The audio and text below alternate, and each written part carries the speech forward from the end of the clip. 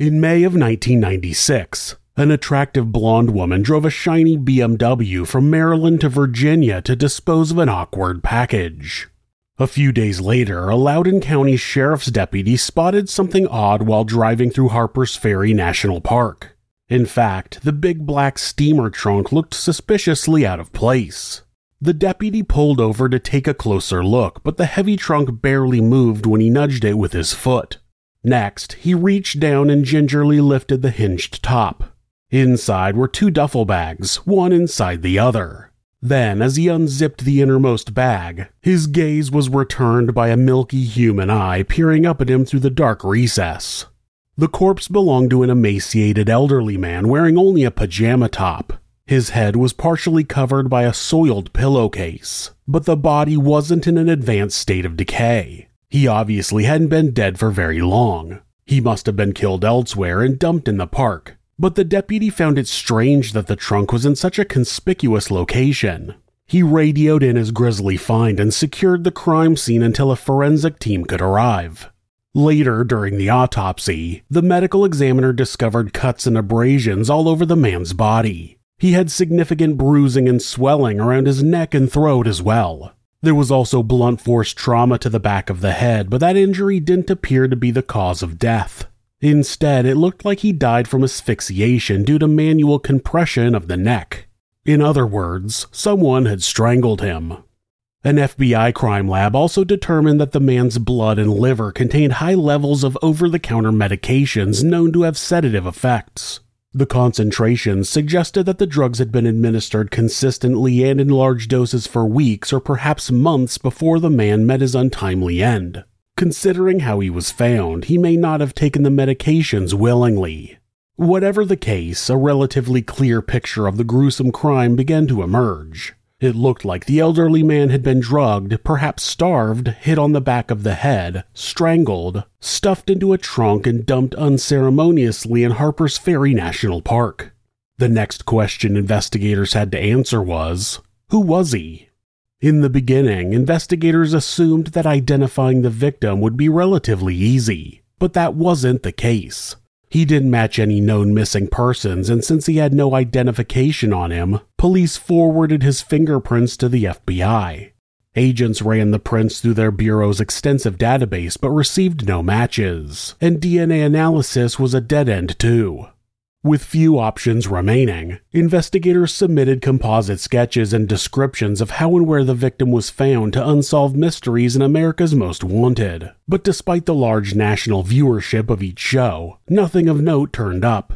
Frustrated investigators never figured out who the dead man was, and the case ground to a halt for nearly 7 years. This is Monsters.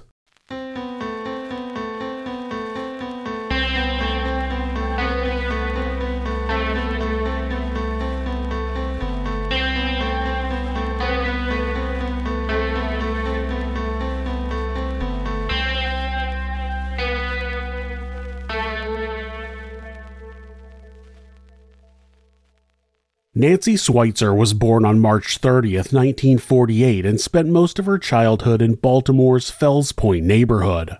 Her parents never married, and her mother took her older sister and abandoned the family before Nancy was even a teenager. Nancy's father was a hard-drinking, hard-gambling ex-merchant mariner who worked at the local steel mill and didn't have much time for his daughter. When he wasn't home, Nancy often stayed with her alcoholic aunt. Then one night in 1964, her father was jumped outside a bar in a rough neighborhood. The nature of the attack isn't clear, but he took such a severe beating that he died 2 days later. At just 16 years old, poor Nancy was essentially an orphan. Her future didn't look particularly bright, but she was attractive, talented, and ambitious, and she planned on making it big in showbiz, leaving Baltimore and her troubled childhood in the rearview mirror where they belonged. Nancy's first break came when she auditioned for a coveted spot on the Buddy Dean Show. Petite, blonde, and blue-eyed, Nancy beat out a number of competitors and quickly became one of the program's most popular dancers. She also got a part in the popular musical Hairspray, but her career as a performer never took off like she hoped it would. Nancy married a local construction contractor named Charles Kukarski in 1968. The couple had 2 daughters, but by the early 80s their marriage was on the rocks. In addition, Mary had developed a serious gambling problem.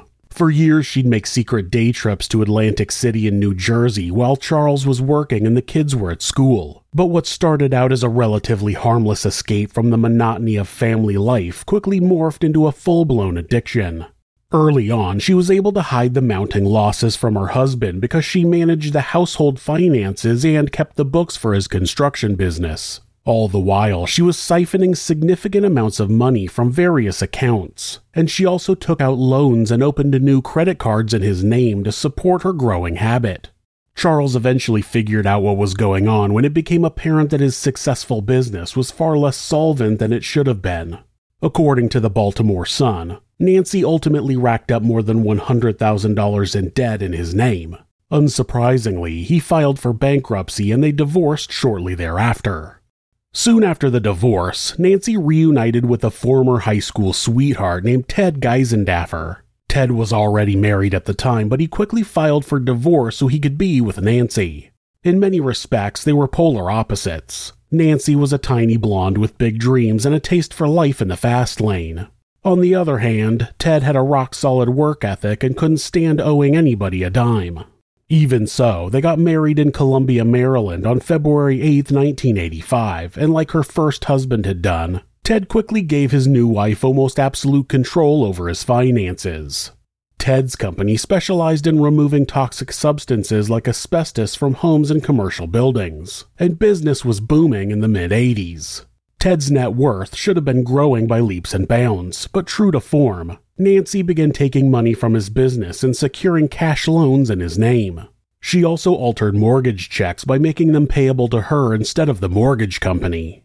In addition, she began working as a call girl for an executive escort service run by a woman named Linda Mayberry. Nancy was one of Linda's most popular escorts, but no matter how much extra money she made, it all seemed to disappear into the slot and video poker machines in Atlantic City. It's unclear if Ted ever discovered that his wife was working as an escort, but he eventually found out about her financial indiscretions when he got a foreclosure notice in the mail. That night, Ted slammed his fist through a wall during a heated confrontation with Nancy. Things apparently got so out of hand at one point that he shut himself in a closet because he was scared he'd kill Nancy in a fit of rage. However, other sources claim that he hid in the closet to escape Nancy's wrath. Whatever the case, Ted and Nancy separated in early 1992 and divorce proceedings dragged through the courts over the following year. In the end, Ted agreed to pay off the $20,000 in debt Nancy had racked up. He also agreed to give her $5,000 for her interest in the family home, which was actually worth much more. The fact that Nancy accepted $5,000 instead of holding out for more may indicate that she was desperate. That said, she may have decided to cut her losses and move on to more lucrative opportunities she'd uncovered elsewhere. Life definitely hadn't given Nancy any breaks, and now with no husband and a growing gambling addiction, she knew she had to hit the ground running. But the only way she could make ends meet was by stealing anything she could from whoever she could. A childhood acquaintance may have summed Nancy up best when she said she could con the skin off an alligator. It's even been suggested that she took pride in her ability to make money through trickery and deceit. Still, others claimed that at least subconsciously, Nancy's insatiable appetite for money may have been fueled by a need to fill the void left behind when her mother abandoned her and her father died. After her divorce from Ted, she began stealing wallets, purses, and mail in order to get personal information like social security and bank account numbers that she then used to get driver's licenses, loans, and new credit cards. Nancy made a lot of money from these endeavors, and by then she'd become such a consummate con artist that she was able to convince Linda Mayberry and her husband to co-sign a loan and make a hefty down payment on a new Toyota Camry she wanted to buy. Of course, Nancy didn't repay them or make any of the loan payments, and the Mayberrys ended up paying off the car themselves. Later, Nancy used John Mayberry's identity to secure a $3,000 cash loan, but by the early 90s, her brash life of crime was starting to catch up with her. Just before Christmas in 1992, she stole a wallet belonging to a man named Merle Beckman. She went on a shopping spree with his credit cards and withdrew thousands from his accounts before the bank figured out what was going on. Then, in February of 1993, she stole a wallet belonging to a woman named Leslie Wallace, whose daughter was in dance class with her daughter. Nancy immediately began draining funds from her bank accounts too. Leslie Wallace changed her account number twice, but each time Nancy managed to convince the bank employees to give her the new numbers over the phone.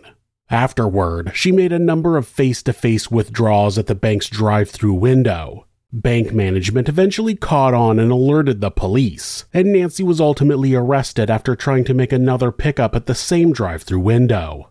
The following year, she pleaded guilty to the charges in Maryland court, but in December of 1994, she stole another wallet belonging to a coworker named Cynthia Kidwell. Cynthia's credit cards weren't in her wallet at the time, but her driver's license was. Nancy swapped her photo for Cynthia's and used the license to take out loans in her name.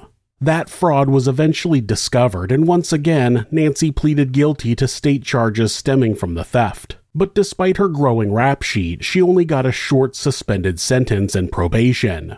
Even after multiple arrests and convictions, she never spent more than a few weeks in jail. But deep down, she may have known that her luck was bound to run out. As a convicted criminal with limited employment opportunities, she found work as a door-to-door funeral and burial services saleswoman. What an odd thing to have someone come to your door selling. You know, Grandpa is getting a little long in the tooth. You've got a sale. Of course, with her charm, charisma, and good looks, Nancy was a natural. But more importantly, the new job gave her access to an untapped pool of elderly and often naive victims who she planned on exploiting as thoroughly as she could. Jasper Watkins, who went by Jack, was born near Richmond, Virginia in 1920. As a teenager, he worked as a grocery clerk, but he enlisted in the Army in November of 1941, just a few weeks before Japan attacked Pearl Harbor.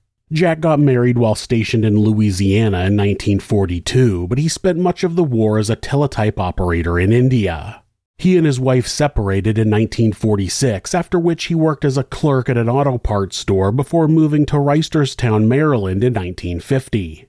In Maryland, Jack met and eventually married a woman named Mary Triplett. Jack was quiet, somewhat naive, and usually saw the best in everybody. On the other hand, Mary was opinionated, temperamental, and sexually liberated, as evident in the fact that she had children from 2 previous relationships. By then, Jack was a frequent and often heavy drinker, but Mary told him he'd have to give up the booze and beer if he wanted anything to do with her. She'd been in a number of tumultuous relationships with heavy drinkers before, and she wasn't about to go down that road again. Jack agreed, and they married in 1964 when he was 44 and she was 40. Jack quickly endeared himself to Mary's grown daughters, but a few years into their marriage, she was diagnosed with multiple sclerosis. Eventually, it got so bad that Jack had to quit his job and take care of her. He and Mary lived frugally but comfortably on a fixed income of about $1,200 a month that came from Jack's Social Security benefits and a small annuity from New York Life. Jack was nearly 70 when she passed away in 1989, and for the first time in more than 2 decades, he was all alone. Afterward, he had his heart broken by another woman who didn't share his affections. He was devastated when she married another man, but he kept himself occupied bowling, playing bingo, tending to his beloved garden, and staying in touch with his stepchildren. Jack had already been diagnosed with congestive heart disease by the time he met Nancy on November 21, 1994. On that fateful day, she stopped by his home in Reisterstown to see if she could make a commission by selling him end-of-life services. By then, she was a twice-divorced 40-something con artist on probation for a number of theft and fraud charges. He was a lonely widower 3 decades her senior. Jack was immediately charmed by Nancy's confidence, personality, and stunning looks, and she sensed an opportunity to make a sale when he told her that he'd always had a fear of being buried. Nancy told him that for less than $2,500, he could rest in eternal peace in a comfy mausoleum instead of in a traditional grave. Nancy also hinted that she might be interested in Jack romantically, which was music to his ears. Unsurprisingly, Jack plunked down the necessary money to reserve his mausoleum space. Then, Nancy took down his personal information, including his social security and credit card numbers and the names of his surviving relatives. Jack also told Nancy that he owned his house outright, that he had impeccable credit, and that he paid off his credit card balances every month. According to those who knew Jack best, he and Nancy became nearly inseparable shortly after their first meeting. There were even rumors that their relationship wasn't strictly platonic, and Jack began telling everyone that he had a new fiancée. Jack was smitten with Nancy from the get-go, but unbeknownst to him, she was already dating a much younger and wealthier mortgage broker named Eric Siegel by early 1995. Nancy and Eric had a steamy on-again, off-again relationship while she was involved with Jack. Sadly, Jack was never anything more than just another score to Nancy, and in the summer of 1995, she convinced him to take out a $44,000 mortgage on his home to pay for the new BMW she had been eyeing at the local dealership. Eager to please his young love interest, Jack forked over the whole $44,000 for the new Beamer. He was listed on the title and paid the insurance, but Nancy was the only one who ever drove the luxury German automobile. Ironically, normally frugal Jack didn't seem particularly bothered by the fact that he no longer owned the home he'd spent nearly 30 years paying off. In fact, he was so gaga over Nancy that silly things like finances no longer mattered. And after all, she told him she'd pay off the mortgage herself. What she didn't tell him was that she'd do it with credit and never repay the credit card companies. Then, Nancy pulled the same con again in the fall of 1995. This time, she promised Jack that if he took out a second $20,000 mortgage, she'd use the money to buy the condo she was renting and that the two of them could finally start living together. It's what Jack had always wanted, but the condo wasn't even for sale, and Nancy gambled most of the money away in Atlantic City. Shortly into their relationship, Nancy began isolating Jack from his friends and family members. She knew she could continue to pull the wool over his eyes, but she worried that those who knew him best would see through the charade. Before Nancy stole Jack's heart, he met a group of friends for breakfast several times a week and had regular contact with his stepchildren. But since he preferred spending as much time as possible with the woman who'd become the center of his universe, he placed far less importance on maintaining old relationships. Over time, he attended fewer and fewer breakfasts, until one morning Nancy drove him to the diner so he could say goodbye to his friends once and for all. By then, Jack had drifted away from his stepchildren too, but they'd become increasingly concerned that his relationship with Nancy wasn't what he thought it was. Their repeated calls to Jack's phone went unanswered because Nancy had had his calls rerouted to her number. That way, she could screen his calls and only tell him about the ones that didn't pose a threat to her racket. In addition, she began giving Jack large doses of over-the-counter medicine like Benadryl, Robitussin, and NyQuil. Along with the acetaminophen found in painkillers like Tylenol, these medications probably kept him in a state of perpetual sedation and confusion. Worse yet, he may have experienced vivid and frightening hallucinations. At the beginning of 1996, Nancy contacted a real estate investment company to see if they'd be interested in buying Jack's house in Reisterstown. The home ultimately sold for a little over $90,000, but since Jack had taken out 2 mortgages, he and Nancy walked away with less than $4,000. Since Nancy knew the money would be gone in a flash, she began pawning Jack's personal possessions behind his back. However, she did treat him to a short trip to Atlantic City, which according to her was to celebrate their upcoming marriage. But the real motivations behind the trip were far more nefarious.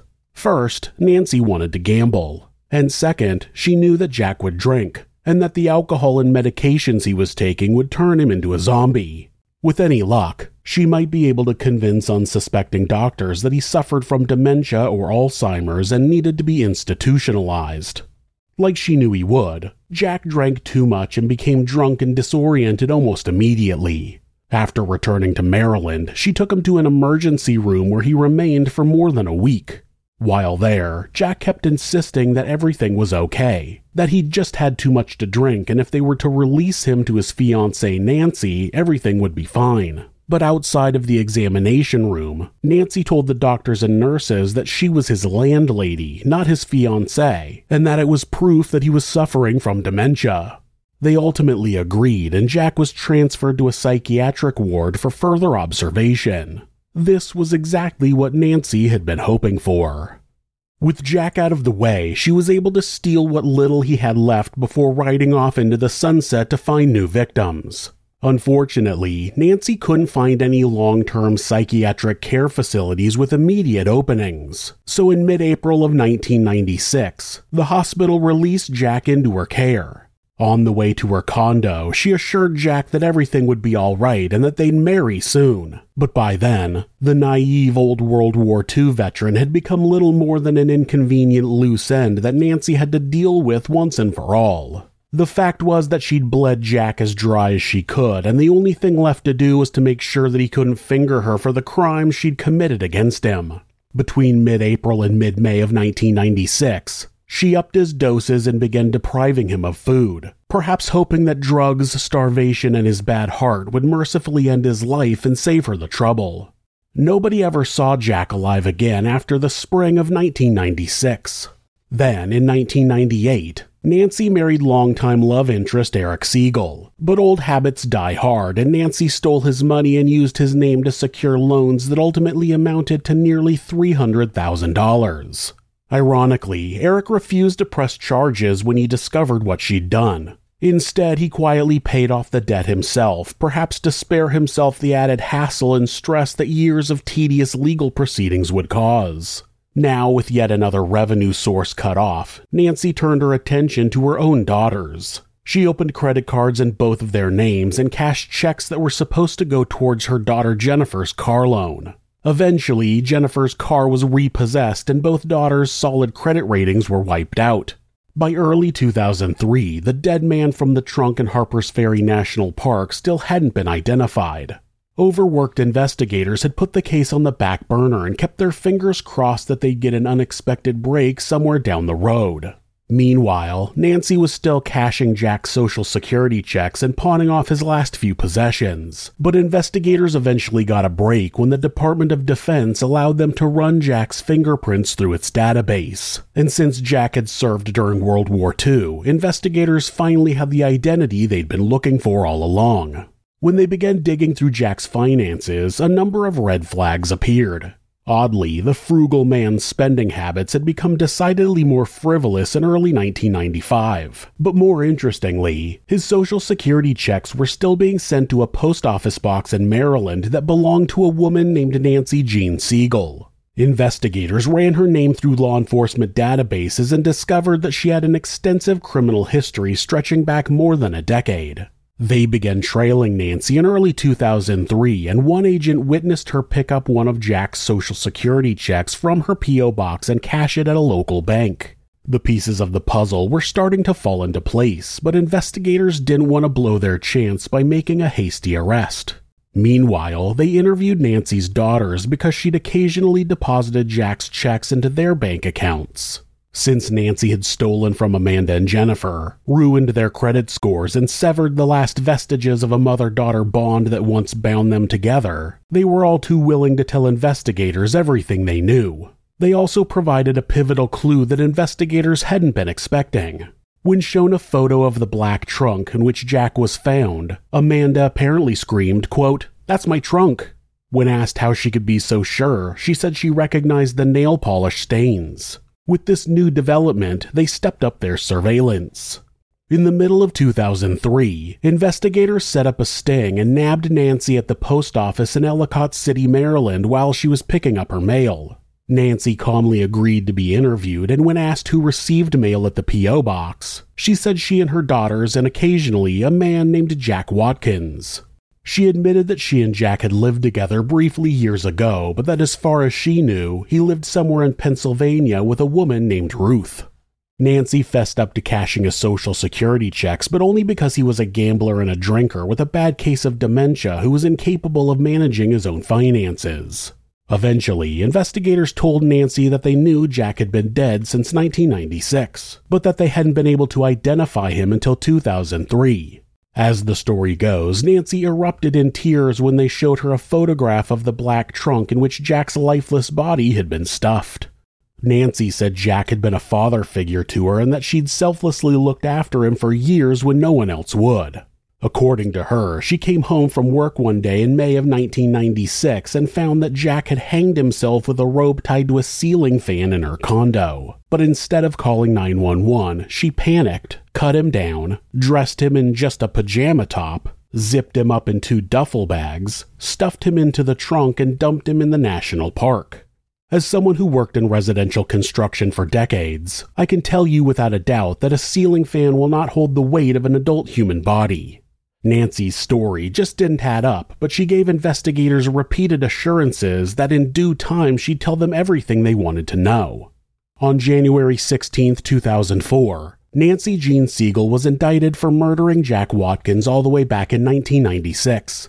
The indictment also alleged that she'd cashed nearly $90,000 of his Social Security checks and $10,000 more from his New York life annuity. In addition, it claimed that she'd lied to medical professionals in an attempt to have Jack diagnosed with dementia in order to get him committed to a long-term psychiatric care facility. Additional charges included bank, wire, and mail fraud, as well as identity theft and theft of government property.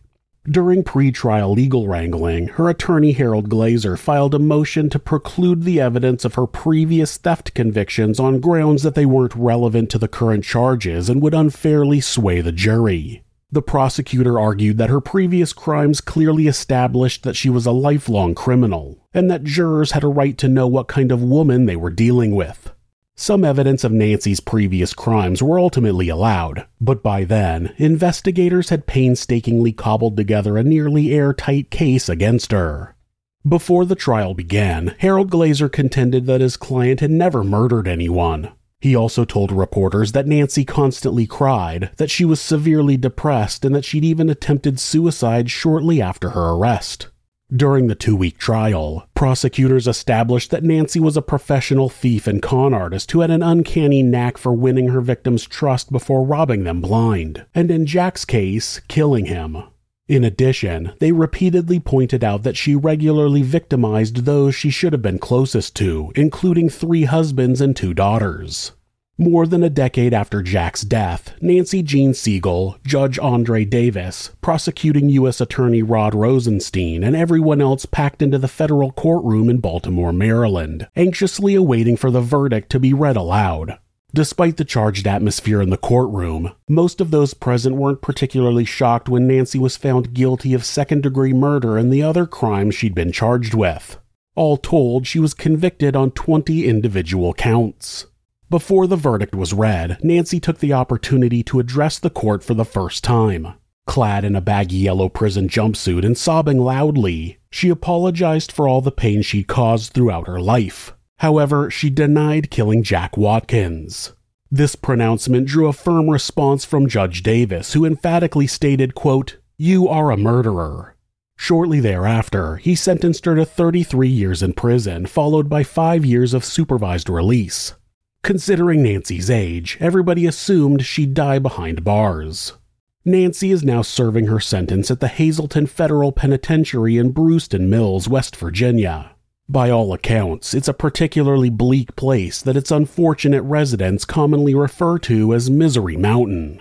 Nancy will be 93 years old if she's still alive on her scheduled release date in August of 2032.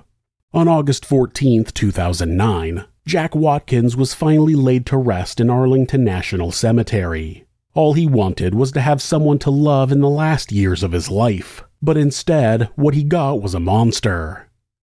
If you're the victim of domestic abuse, please reach out to someone for help. Please talk to your local shelter or call the National Domestic Abuse Hotline at 1-800-799-SAFE. That's 1-800-799-7233. Or you can go to thehotline.org to chat with someone online. This website is set up so that, at any time, hitting the escape key twice will take you to a Google search page. That way, if your abuser is nearby, you won't get caught seeking help. If you're having feelings of harming yourself or someone else, or even just need someone to talk to, please contact your local mental health facility. Call 911 or call the National Suicide Prevention Hotline by simply dialing 988 in the United States. They're available 24 hours a day, 7 days a week, and will talk to you about any mental health issue you may be facing. If you are a member of the LGBTQ+ community and suffering from discrimination, depression, or are in need of any support, please contact the LGBT National Hotline at 1-888-843-4564 or go to lgbthotline.org. Thanks so much for letting me tell you this story. If you enjoyed it, subscribe on whatever platform you're on, hit like, rate us, or leave us a comment. You can check out our other show, Somewhere Sinister, on YouTube or anywhere you listen to podcasts. If you'd like to support the show, check out our merchandise at thisismonsters.com. The link is in the description. Thanks again, and be safe.